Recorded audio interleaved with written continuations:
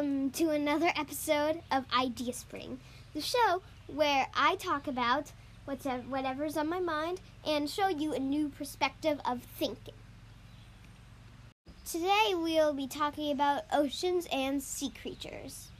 Sea creatures and oceans are very important to the world because they serve about 75% of the planet.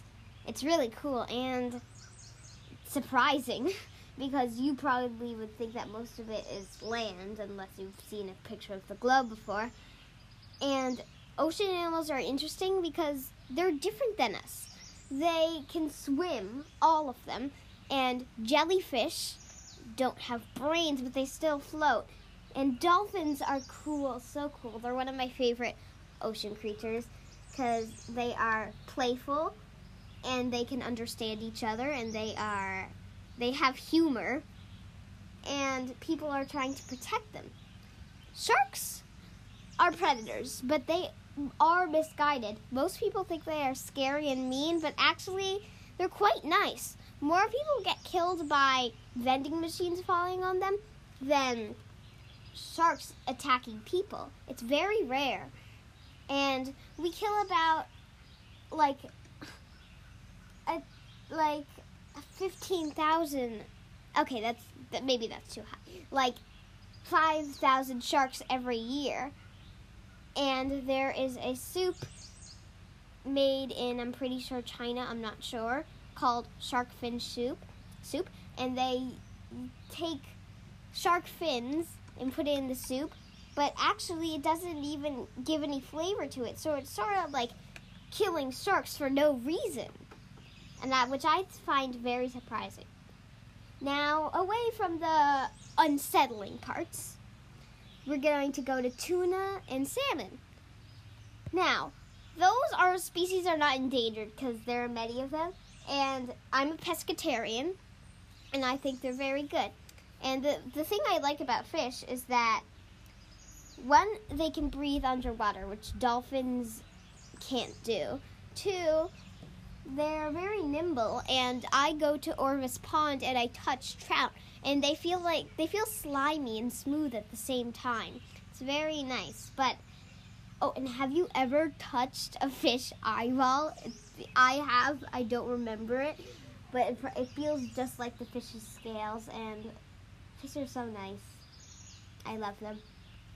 And otters are like mini meerkats that live in the water. They are very amusing, and they hold hands while they're sleeping.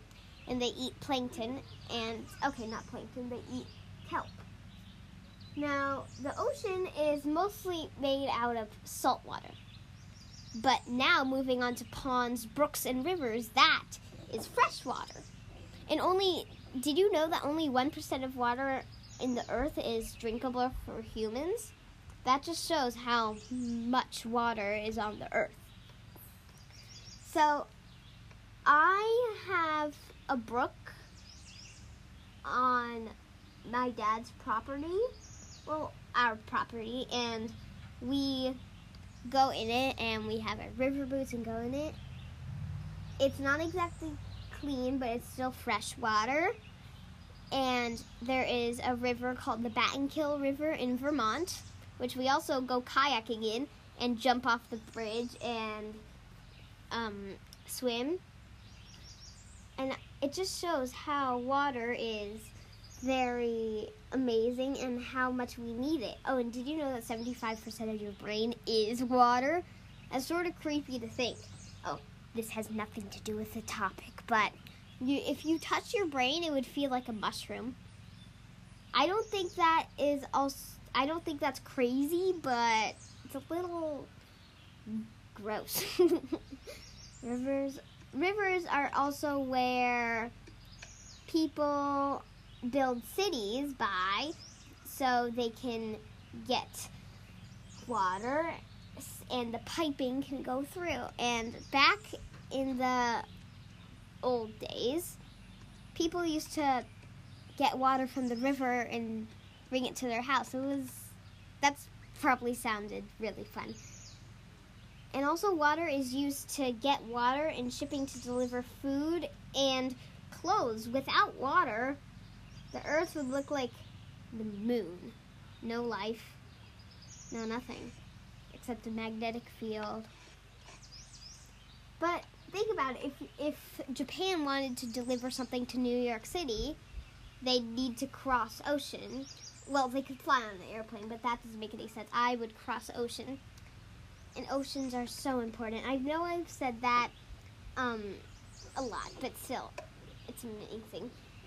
Part of why New York City got so big was easy ocean and river access. Do you know what I mean? Like,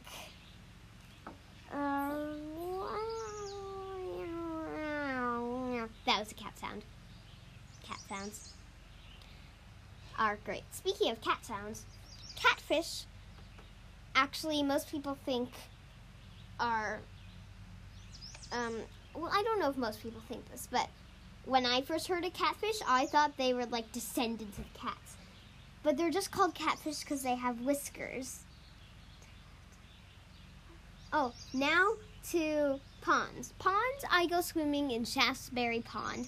It is very nice, but the water is murky. But that just shows how much nature is trying to help you. But you can't do that much. So we need to help because there might be more plastic in the ocean than fish by 2050. That's crazy, and I think it's personally unacceptable. So we need to act fast and stop sharks and other ocean animals from being killed. I mean, of course, if a couple of penguins are eaten by a leopard seal, but, you know, the Earth is going through a lot of things that we need to help with. And we can help them with stopping putting plastic into the ocean. And we can help that by recycling a lot. Recycling is very helpful. And we can be careful not to litter, like throwing plastic onto the sidewalk, and no straws. Well, you could use you should try to limit plastic straws as much as you can, and use metal and paper straws. Metal is the best though, because you can use it over and over. And plastic bags, don't even get me started with the turtles. Turtles are immune to jellyfish stings, and they think that the plastic bags in the oceans are jellyfish, and they get killed because they eat it. It's so sad. And also straws can get stuck in turtles' noses, and then they can't breathe, so it's also a little sad. Well, I wouldn't even say a little. It's very sad. And rain helps give the ocean more water. And rain helps make puddles that you can jump in and make lots of splashes. And how rain is made is that water molecules bump together inside the clouds, and once the cloud gets too full, the rain starts to drip down, and that is what we call rain, which it is. But in the cloud, it was a water molecule. The ocean is also responsible for most of the oxygen in the world from algae and photosynthesis. Even though the Amazon rainforest produces more oxygen, the ocean takes more oxygen all over the world. Without them, like I said, most of the world would be completely unavailable. Actually, all of the world would be unavailable. Oceans are where all life on Earth originally came from. All life on Earth is dependent on water and animals. Even people gather around available water sources, including oases, puddles, lakes, rivers, and oceans. So I think we should get to protecting because the ocean is very important. We need to do something before it's too late. But don't worry, it's not like all the water will disappear and then the Earth will become moon. That's never going to happen. And maybe in like a million, billion, trillion, zillion years. But you get it. The Earth is amazing because of water. Earth is Earth because of water. There is evidence that water once existed in the deserts, and in the Amazon rainforest there was deserts. It's crazy because the Earth was once all one continent and then started to spread out. And also, there is evidence that water once existed on Mars and different moons orbiting Jupiter. And also, well, I'm practically speechless. The ocean is too amazing. I can't say all of it, so I'm like running through my mind. But liquid water on the surface of the planet is what makes Earth different from all other planets in the solar system, and maybe even the universe, except that there are probably some more oceans in the universe. We just don't know.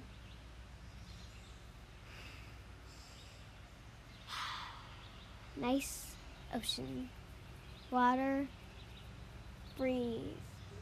Oxygen. Trees. Everything comes from water. Clothes. Food. It gets delivered. And is here. Most important thing is that the water is actually on Earth. Or we couldn't be alive. We're very lucky. Everyone probably knows that, but just take a moment to acknowledge it even more.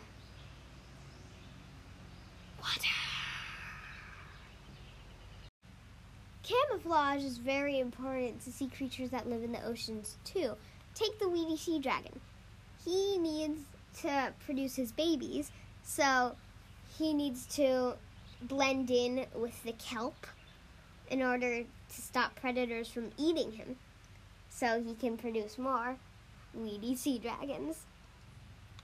Or seahorses. Sea dragons, seahorses, almost same thing. Camouflage is also important to other animals like jellyfish, because if you think about it, they're like practically clear, and since turtles like to eat them, they will disguise themselves. And have you ever heard of bioluminescence? It's like the underwater light show where jellyfish and plankton and coral and anglerfish light up. Get me started about the anglerfish. It has like a little light bulb at the end of its head to make light. And the bioluminescent jellyfish, they light up their bioluminescence to see in the midnight zone. There are 5 zones in the ocean. The sunlight zone, the twilight zone, the midnight zone, the abyss, and I forget the other one. But it is very interesting. And did you know that if a fish is out of its own zone, it could drown? I never thought a fish could drown. Crazy, right? And they are adapted to the zone that they live in. Like the anglerfish is adapted to deep night. And the dolphin is adapted to light. It couldn't possibly live in the depths of the ocean. The Mariana Trench, now changing subject, is the deepest part of the ocean ever known. It is all the way down at the abyss, which is the deepest part of it, the deepest part of the ocean. And it stretches from the surface, like 7,000 miles or more. Shocking. And have you ever heard of underwater volcanoes? That is what started the ocean. I'm not going to tell the story of it, but it's because I sort of forgot. But the underwater volcanoes erupted, and okay, they weren't underwater back then. So let's say the volcanoes erupted, and I'm pretty sure created water. Very surprising that a volcano can make water.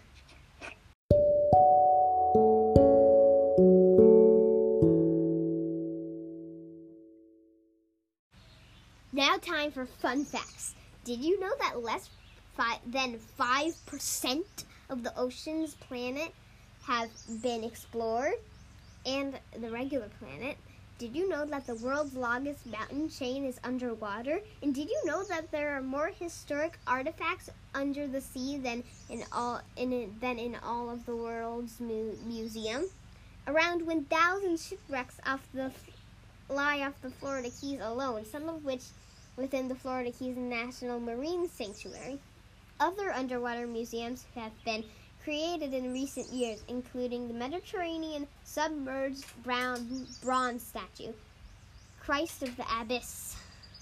The Earth's longest chain of mountains, Mid-Ocean Ridge, is almost entirely beneath the ocean, stretching across a distance of 65,000 kilometers. It's said that this mountain chain is less explored than the surface of Venus or Mars. Now 3. That was number 4 and number 5, by the way. Number 3. According to the Ocean Service, a man has explored less than 5% of Earth's oceans. As researchers strive to discover more, we're continually getting to know our oceans better. Now, do you think we know enough? Do you think you can go out there and protect the oceans and say, these oceans and bodies of water need to be protected? And can you say that I'm not afraid of the sharks anymore because they are actually nice? Yes, you can. You can go and do it right now.